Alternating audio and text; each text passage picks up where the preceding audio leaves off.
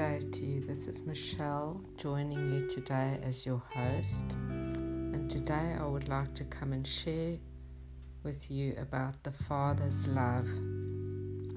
In Romans 5 verse 5 it reads, "We can now experience the endless love of God cascading into our hearts through the Holy Spirit who lives in us."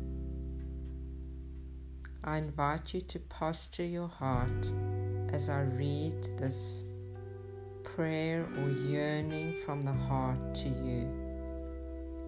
Posture your heart and just receive as you speak to your Father in your own heart.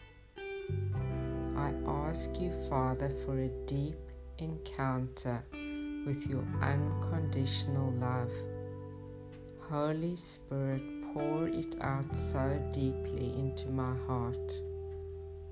I ask for a heart-changing, deep love to explode into my whole being, that I will never be the same. I want to experience your love, Father God, so fully and so deeply, to saturate my whole being in every cell of my body, that nothing will be untouched by your deep love. Enfold me with your all-encompassing love, that I am ever changed and never the same.